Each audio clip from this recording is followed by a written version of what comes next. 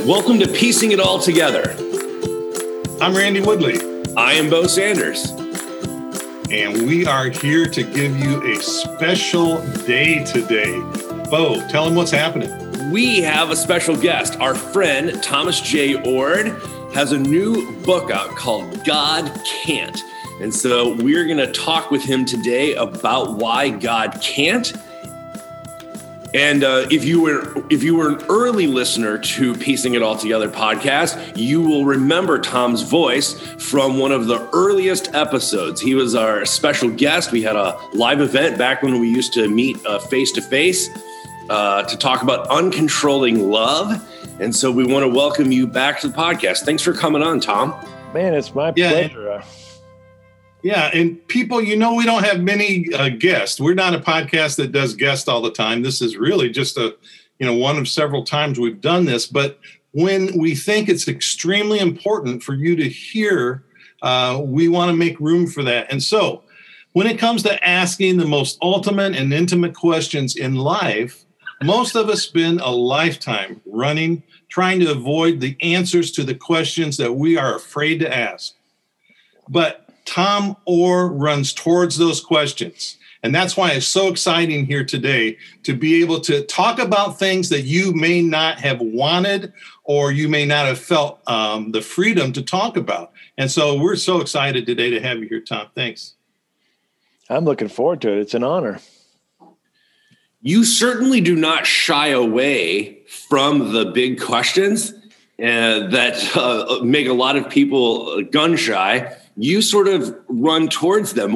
I'm curious, what draws you to tackling big issues like suffering and isolation and loneliness and depression? What draws you to that?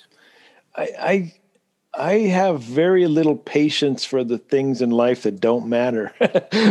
I don't want to screw around piddling on things that are just sort of superfluous. I want to get to the stuff that gets at the heart of things. And I don't do it just like because I want to be controversial. I do it because I really want to help people.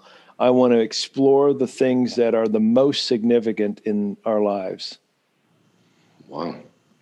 Can you tell us, Tom, how this started? Can you trace this back to the time in your life when maybe there was a change in because this kind of life is costly. It costs you to make these kinds of decisions. So tell us a little bit about how this came about. Yeah, it is costly. I think I've probably been a person from as early age who's asked questions, I grew up in a fairly traditional church setting, and I listened carefully to what was going on. I read my Bible. I tried to make sense out of life, and sometimes things just didn't jibe, things didn't fit together well. And I probably have this deep desire to have consistency, not only rational consistency, but consistency in lived experience. And those kinds of things drive me to try to make sense out of life in ways that really are coherent all across the board. Do you remember the first time you asked a question that you got in trouble for? I have parents who were pretty good about encouraging questions. I had several Sunday school teachers who were not so good at that, but my parents were pretty supportive. They saw the value of education, although they didn't have a ton themselves, but they saw the value in that. They encouraged me. And I think there was another event in my life that probably shapes me pretty deeply, especially in terms of this God can't idea that was mentioned earlier. I was like one of these gung-ho evangelists in my early college years. I was into faith healing. I was, memorize my Bible and I can out-argue you using the Bible and that kind of thing. And then my final year of college, I took this course in philosophy of religion. And I started reading really smart people who didn't believe in God, who were from other religious traditions or were agnostics and atheists. And because I took the life of the mind so seriously, I got to the place where I couldn't believe in God anymore. In fact, I remember coming to pick up my fiancée, who's now my wife, her getting into the car. We're both religion majors, both thinking about going into ministry, and me turning to her and saying, I don't think I believe in God anymore. In fact, I said it stronger than that. I said, I don't believe in God anymore. Whoa. An important time of a faith journey, isn't it? Definitely. Yeah. Surprisingly, she stayed with me. But I also stayed at the quest to try to make sense of things. And I eventually came to the place where I did believe in God. But I think I bring up that experience just to say that when you come to a place where I was at, and you're starting to reformulate and reconceptualize answers to the big questions, when you've kind of started at zero, you're willing to maybe question some of the traditional ways of thinking that you've been given.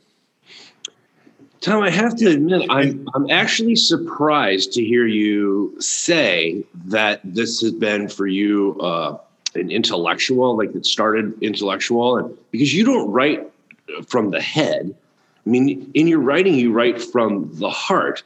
You, I noticed, steer away from really long words, multi-syllable words. You don't use the big vocabulary words that you've learned probably in the academy. And you tell stories about people's real lived experiences. So it's interesting that to hear you say that this sort of started in your head, but you write from the heart. So I find that interesting. Well, thank you. I mean, God Can't really is a book that is accessible, or at least my best attempt to be accessible, using real life stories from real people, drawing from my own experience as well. For me, I know this might sound like a cliche, but I'll say it anyway. I really want to unite my head and my heart. I want to be both intellectually and experientially honest and deep. Yeah, there's so much in the academy that tries to separate those two, right? So you have scholarly work and you have practical work, and never the twain meet, but in very rare occasions we get to hear from theologians and others like yourself who do a good job of that. And so I'm really appreciative of that as well. People, if you're listening to this and you want to find out more, you can go find Tom Orr's book. That's ORR, God Can't, and then he also has a companion, question and answers for God Can't. Go ahead, Tom. Yeah, I was just going to say, you actually spell my last name O-O-R-D. It's a strange Dutch name. So, yeah, sorry about that. That's all right. It's right here on the screen. I should have looked. Yeah, so you have a family, right? Yeah. And your family's been on this journey with you as well. I know a little bit about what it means to ask dangerous questions and the price that sometimes we pay, and not just alone. So can you tell us about that journey and tell us who you are as a family man?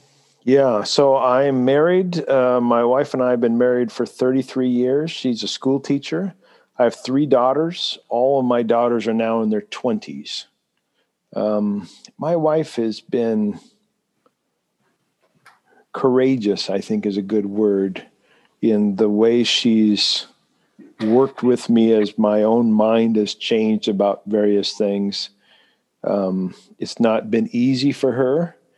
And in fact, 5 years ago, I was laid off from my position as a theologian at the university in which I had been teaching. And through a big controversy over me, basically, I mean, the official reason I was laid off is that there was a dip in enrollment, but the real truth is that I had been put through a kind of a heresy trial. And even though I had come through that trial successfully, they still figured out a way to get rid of me. And man, talk about difficult. They always find another reason, don't they? They always find another reason.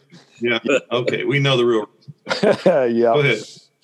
So, yeah, that was difficult. I mean, it's still difficult. There's still trauma surrounding that. But my wife endured that time with me. She's gone through some intellectual changes herself, but they're not identical to mine. She has her own mind and her own way of thinking. But I'm grateful for her steadfast love, her courage to stick with me despite the difficulties we've gone through. That's great. That's wonderful.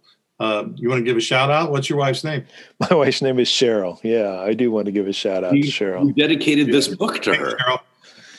I did. Right. I did in part because I wrote this book that you've already mentioned, The Uncontrolling Love of God. And she and other people said to me, you need to make these ideas more accessible. And she's oftentimes said that. I've written quite a few books for kind of the public or, the average person, but some for the academy. And she always says, you need to write more books for the average person.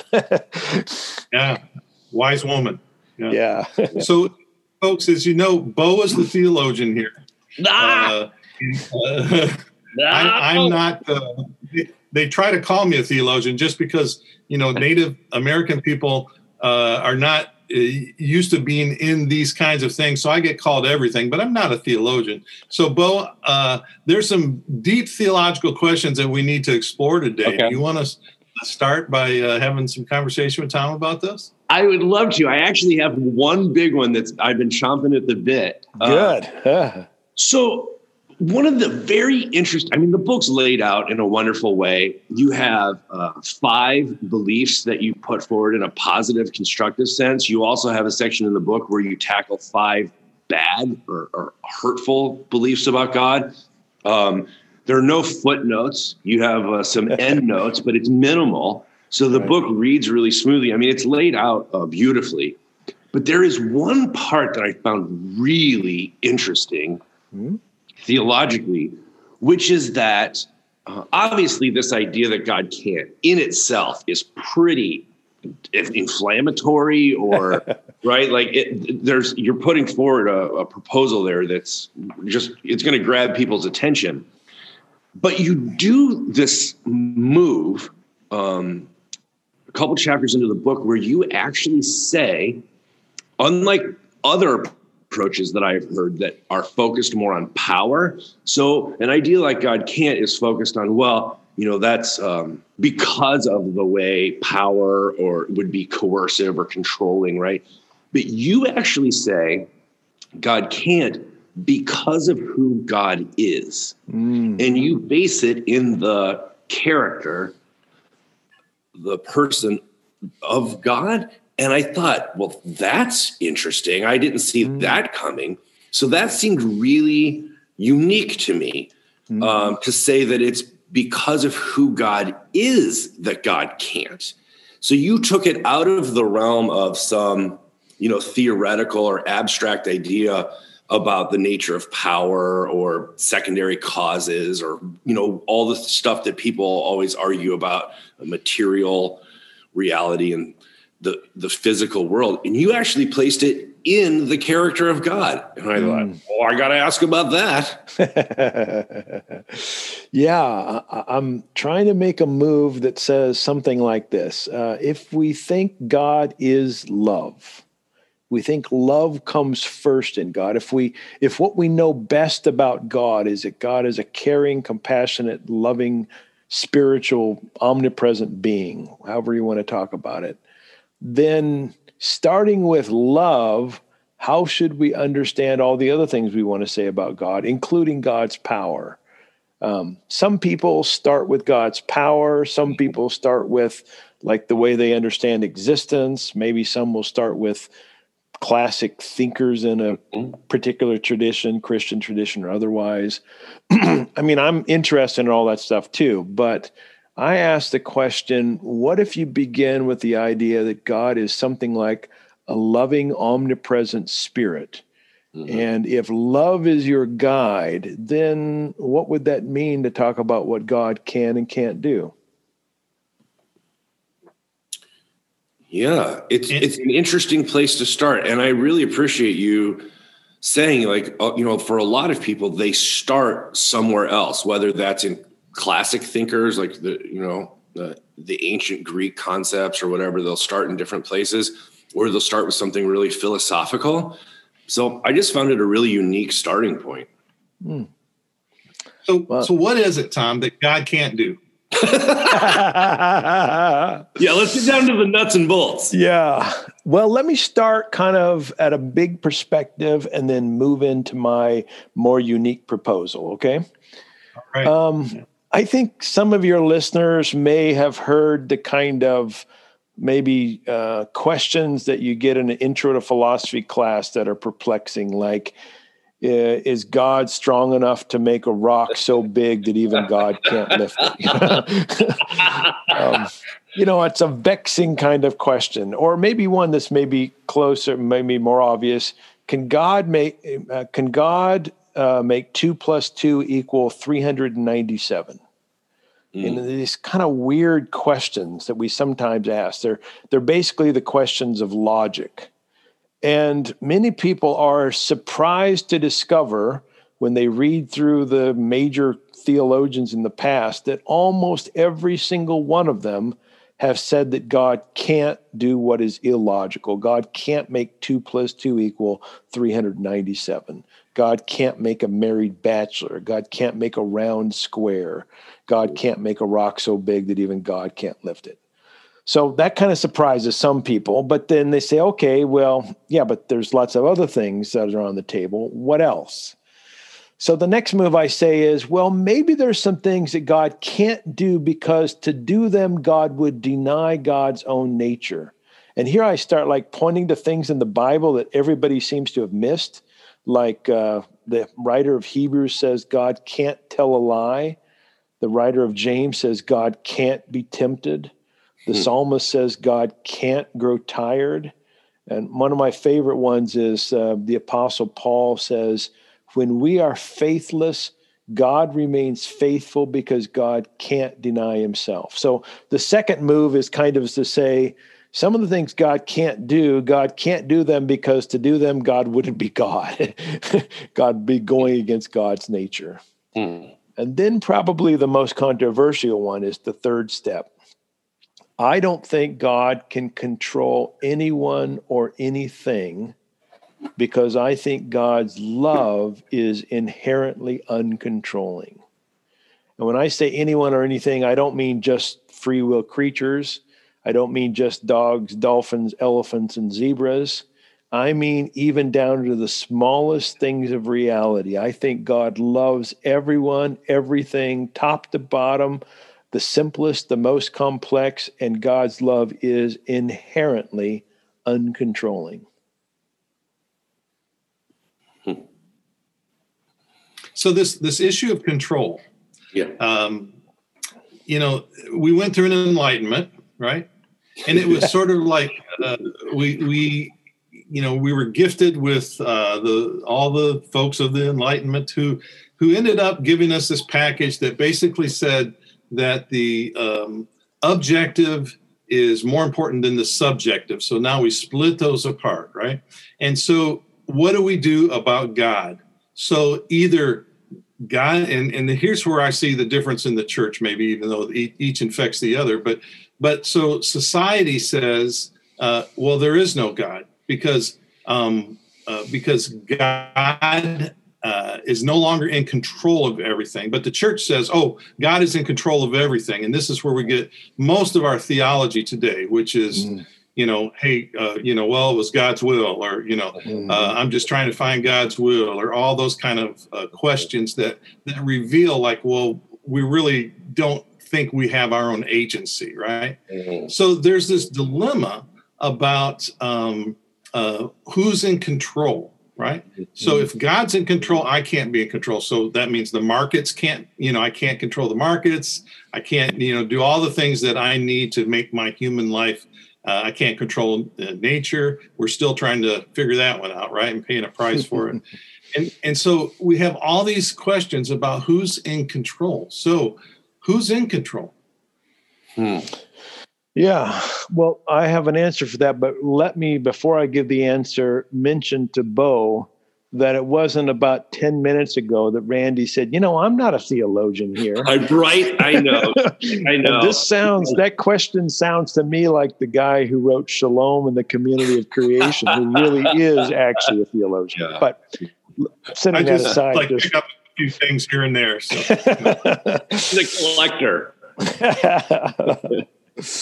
Well, if being in control means God is the one who does everything or even could do everything, in other words, some people will say, well, God doesn't control everything, but God allows things to happen, then we've got some real problems on our hands. There's been lots of crap that's happened in our lives, in the world, in history, in nature.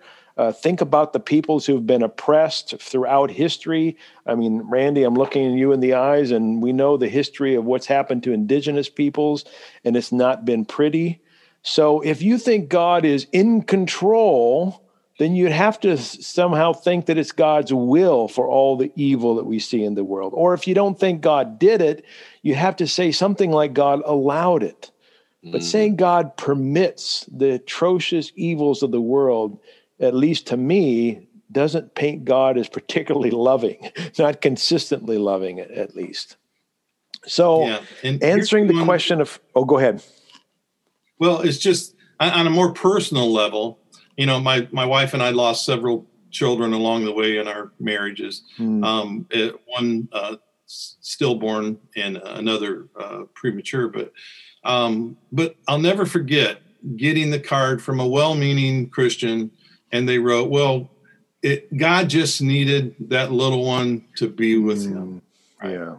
And my wife looked at me and she just said, what kind of a God would want that? Exactly. Yeah. Yep. Yeah. That's the kind of, again, well-meaning people say that, but to me, it's not at all a satisfying explanation for what happens. As you were speaking, I was thinking about people who have said things to me in recent years. Well-meaning people have come up to me knowing what happened to me in my last job and said things like, God's got a purpose for this. It's part of God's plan. And I just want to punch him in the nose. I believe in nonviolence, but I still have urges to punch people. So I don't think God is in control. That doesn't mean I think God is like off on Mars eating popcorn, watching all the suffering and saying, hey, sucks to be you guys.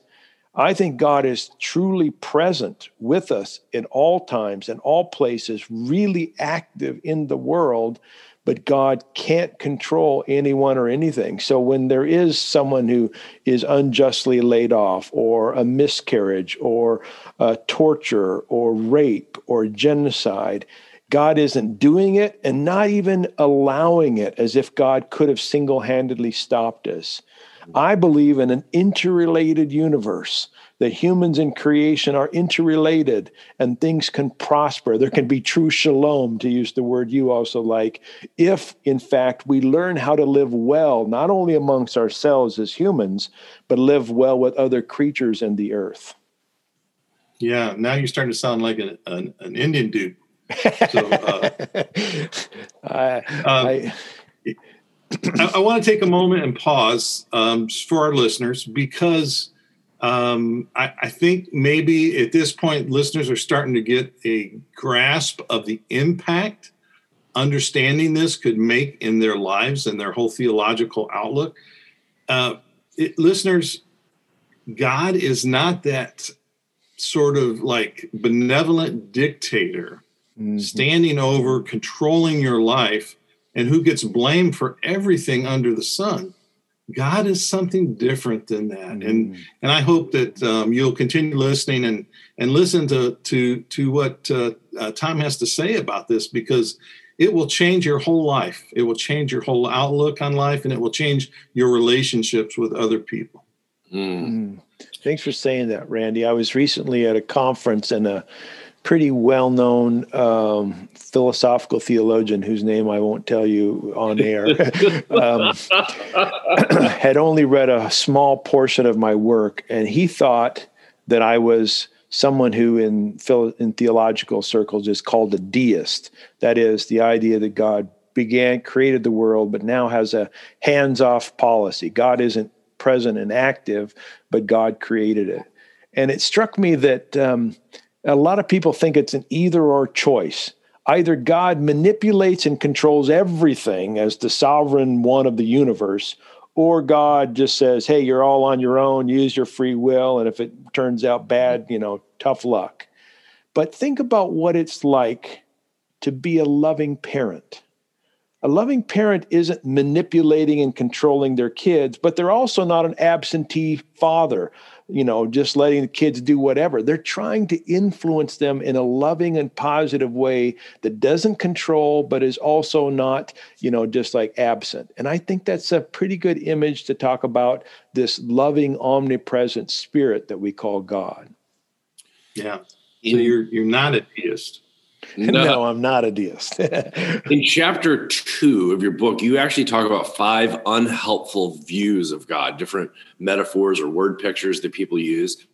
Use the brick wall that's unaffected, the eye in the sky, the CEO of the universe, the micromanager, and the clean freak who can't be affected by or sullied by our polluted creatureness.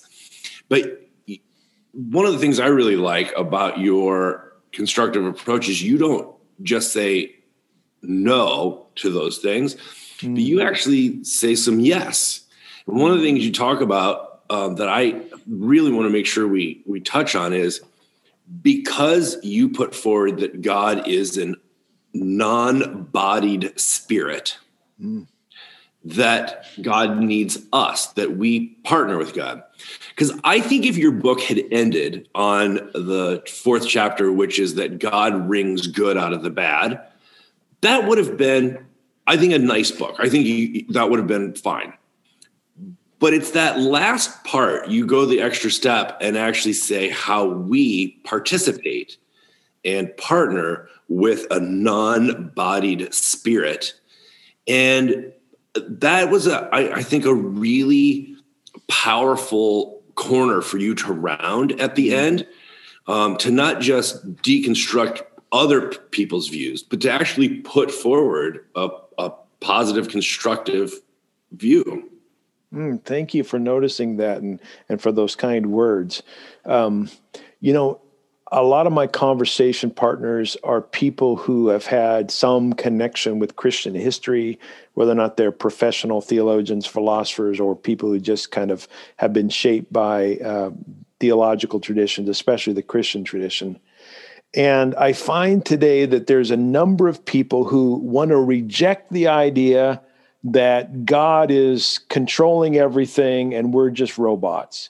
And they want to embrace the idea that we have some kind of agency and freedom. And they'll say something like this: isn't it amazing that the sovereign God of the universe has invited you and me to play a role, to participate in what God's doing in the world? Mm-hmm. And when they say that, I'm like on board. But what they really usually have in the back of their mind is the idea that God could be controlling if God wanted to. And if we don't cooperate, if we don't participate, if we don't use our agency, well, God's just going to get the job done anyway. And it really doesn't ultimately matter what we do but God's just kind of playing nice and saying, help out a little bit if you want to, but if you don't, hey, I'm going to make sure everything turns out all right. Well, the view I have says, nope. What you and I do ultimately matters. Love can't win unless we cooperate with God. It makes some people really nervous, but other people hear that and they say, yeah, finally a theology that fits the way I live my life. Yeah. That is so interesting. I am helping take care of my 3-year-old nephews right now. And, I role play a little bit with them. When we're making cookies, I let them participate and blah, blah. But, ultimately I'm going to go behind them and clean up and I'm going to make sure, right? And I'm really doing it. I just, I sort of, placate them a little bit to let them participate, and it's fun. But if that's how God is with us, that's a very different picture than a non-bodied spirit actually unable to pull the levers and manipulate and control. Yeah, that's a great illustration. And you said it's your nephews that you do work with? Yeah. When they get to be 21 and you try to do something like that, I mean, not even that old. I mean, so actually, I think one of the interesting things that I think a lot about is in Scripture, there's a lot of stories or analogies in which God is painted as a loving mother or loving father. And it seems like a lot of times when people think about that and then imagine us, they imagine us as 2-year-olds or 5-year-olds. Mm-hmm. But what if you imagined us as 21-year-olds? What would be an appropriate way for a loving mother and father to treat a 21-year-old? That's different than a 2-year-old. And I think that's a much better way to think about the God-creature relationship, the divine mother or father in relationship with a full-grown adult who's a child or who's a child. So interesting. Yeah, instead of the infantile view of humanity. So I have a couple questions. One of them is you are an excellent nature photographer. Oh, thanks, Randy. I just really, your photography is just incredible, and you get out there in the world and on Earth, and you find beauty, and I'm wondering, as a person for whom the Earth is the starting place for my theology and my spirituality and all of that. So, what is the connection that because you're out there, right? I mean, I can tell from correspondence earlier that you love being out there, right? Mm-hmm. What's the connection between what you experience in nature and creation and your own spirituality, and where this theology is came about? Yeah, thanks for saying those nice things. The non-human world is really important for me to understand my life and existence in general, and God.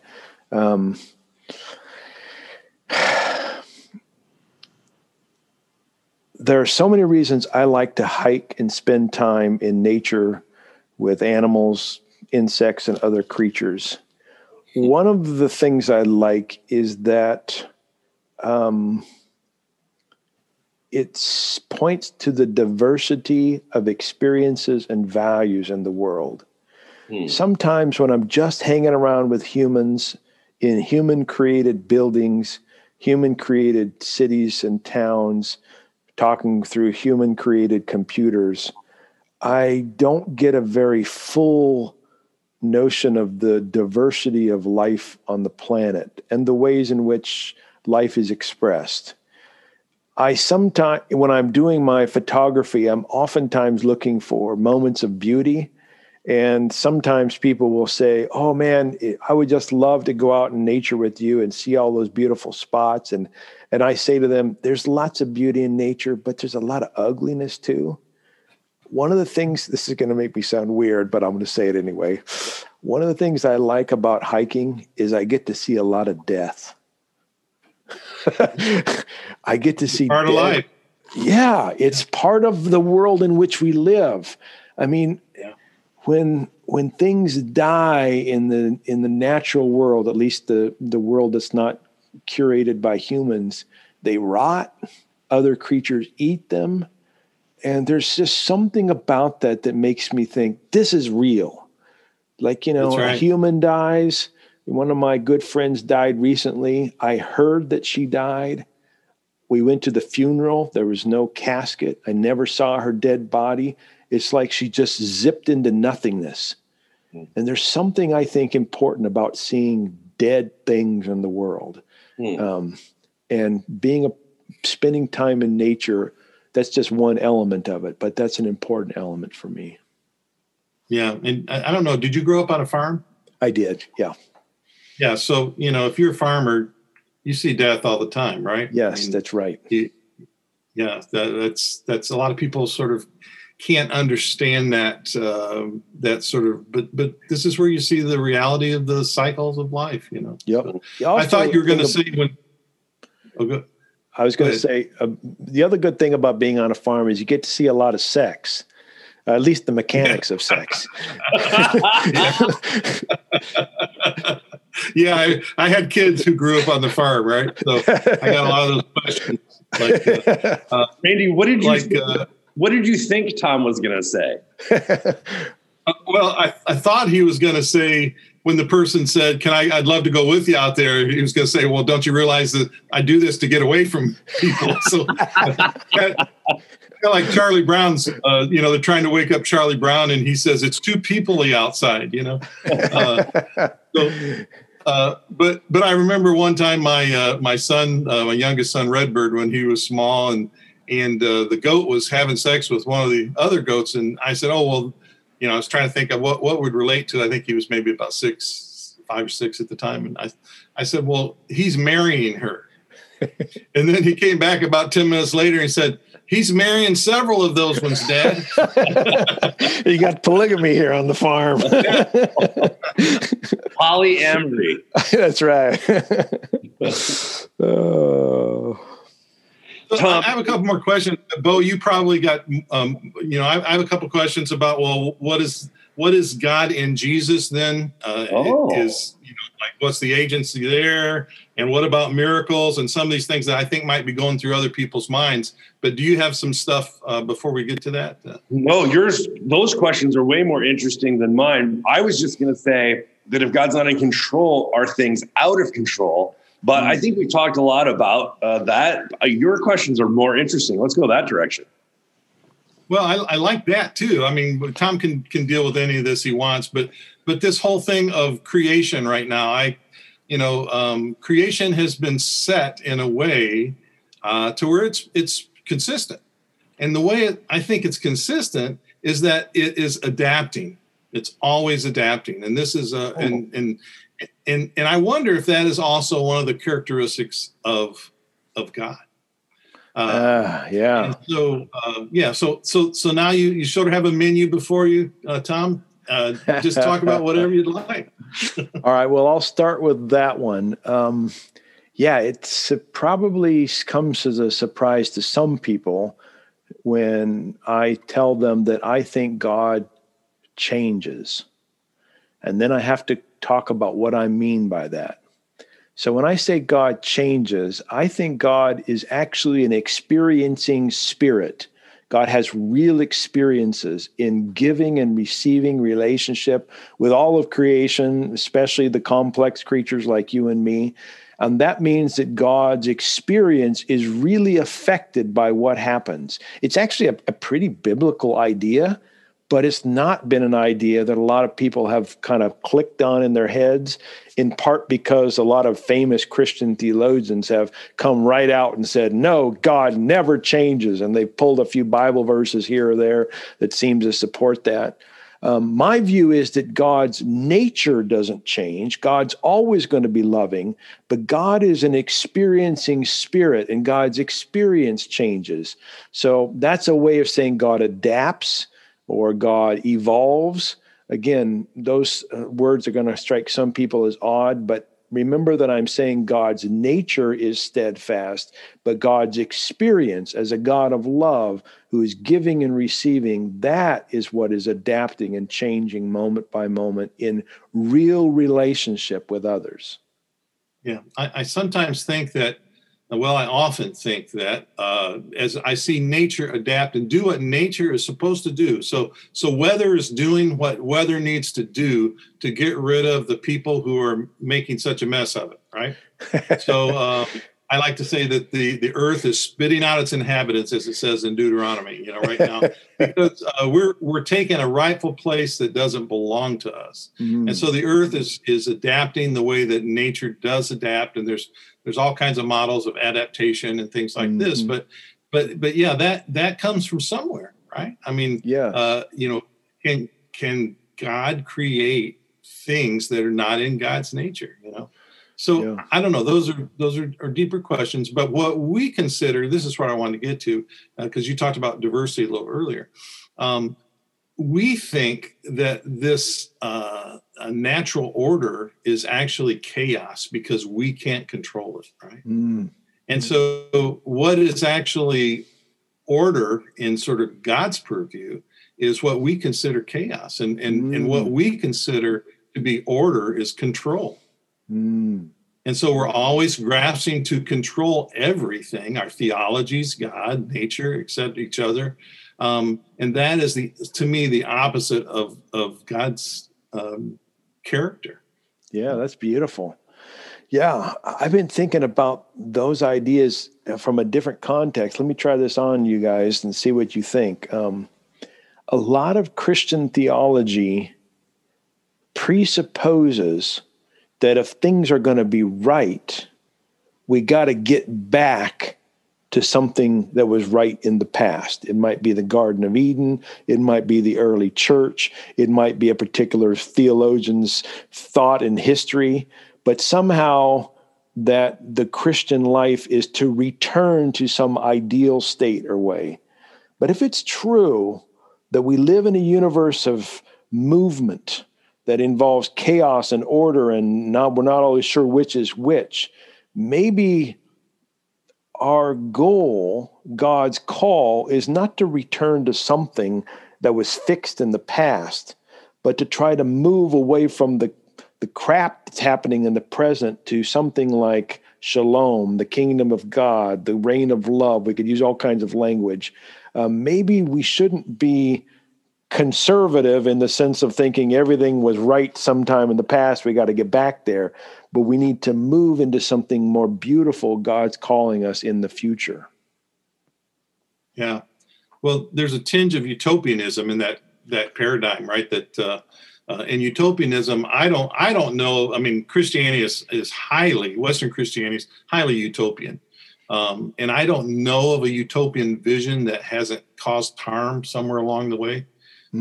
Because it always ends up being that those bearers of that vision believe that the ends will justify the means they use to get there, right? Yep, so I'm not sure utopianism is a good exercise for human beings. So I'm kind of on board with you there. I'd like to explore that more. Bo, you got thoughts? No, I've really been enjoying listening in to that conversation. I know that our listeners are really going to enjoy this, and I just want to encourage people that if you are intrigued by these ideas, please do follow up. I'll put the link in the show notes and get the book, God Can't.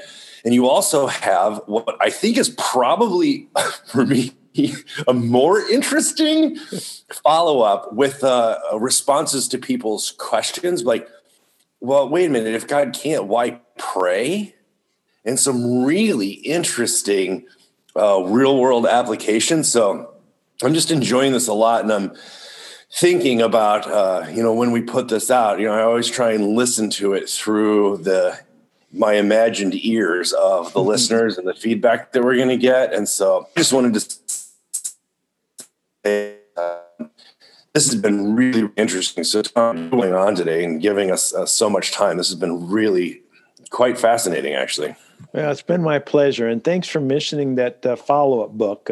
The God Can't book is really addressing the questions of suffering and evil and proposing what I think is an actual solution to this question that so many ask, why, if God is powerful and loving, is there crap in my life and in the world? But so many people then heard me say God can't single-handedly stop it.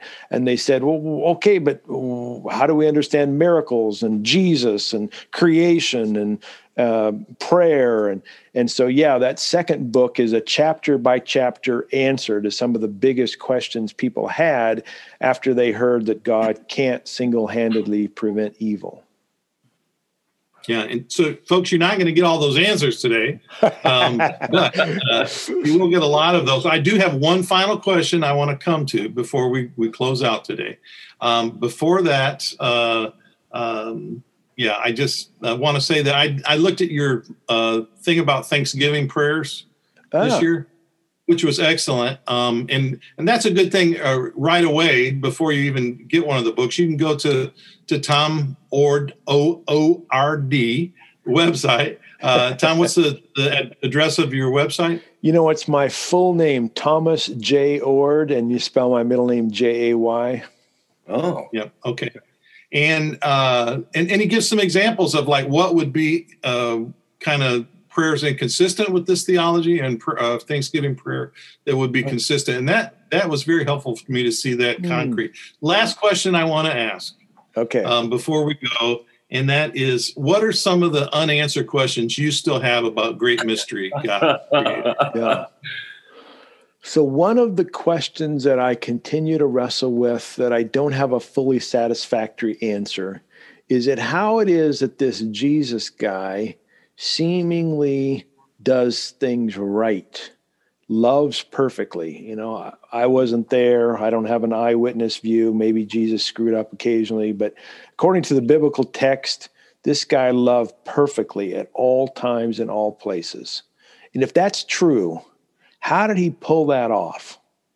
Because I want to be that kind of person. I've already screwed up, so I can't do it. But I want to move in that direction.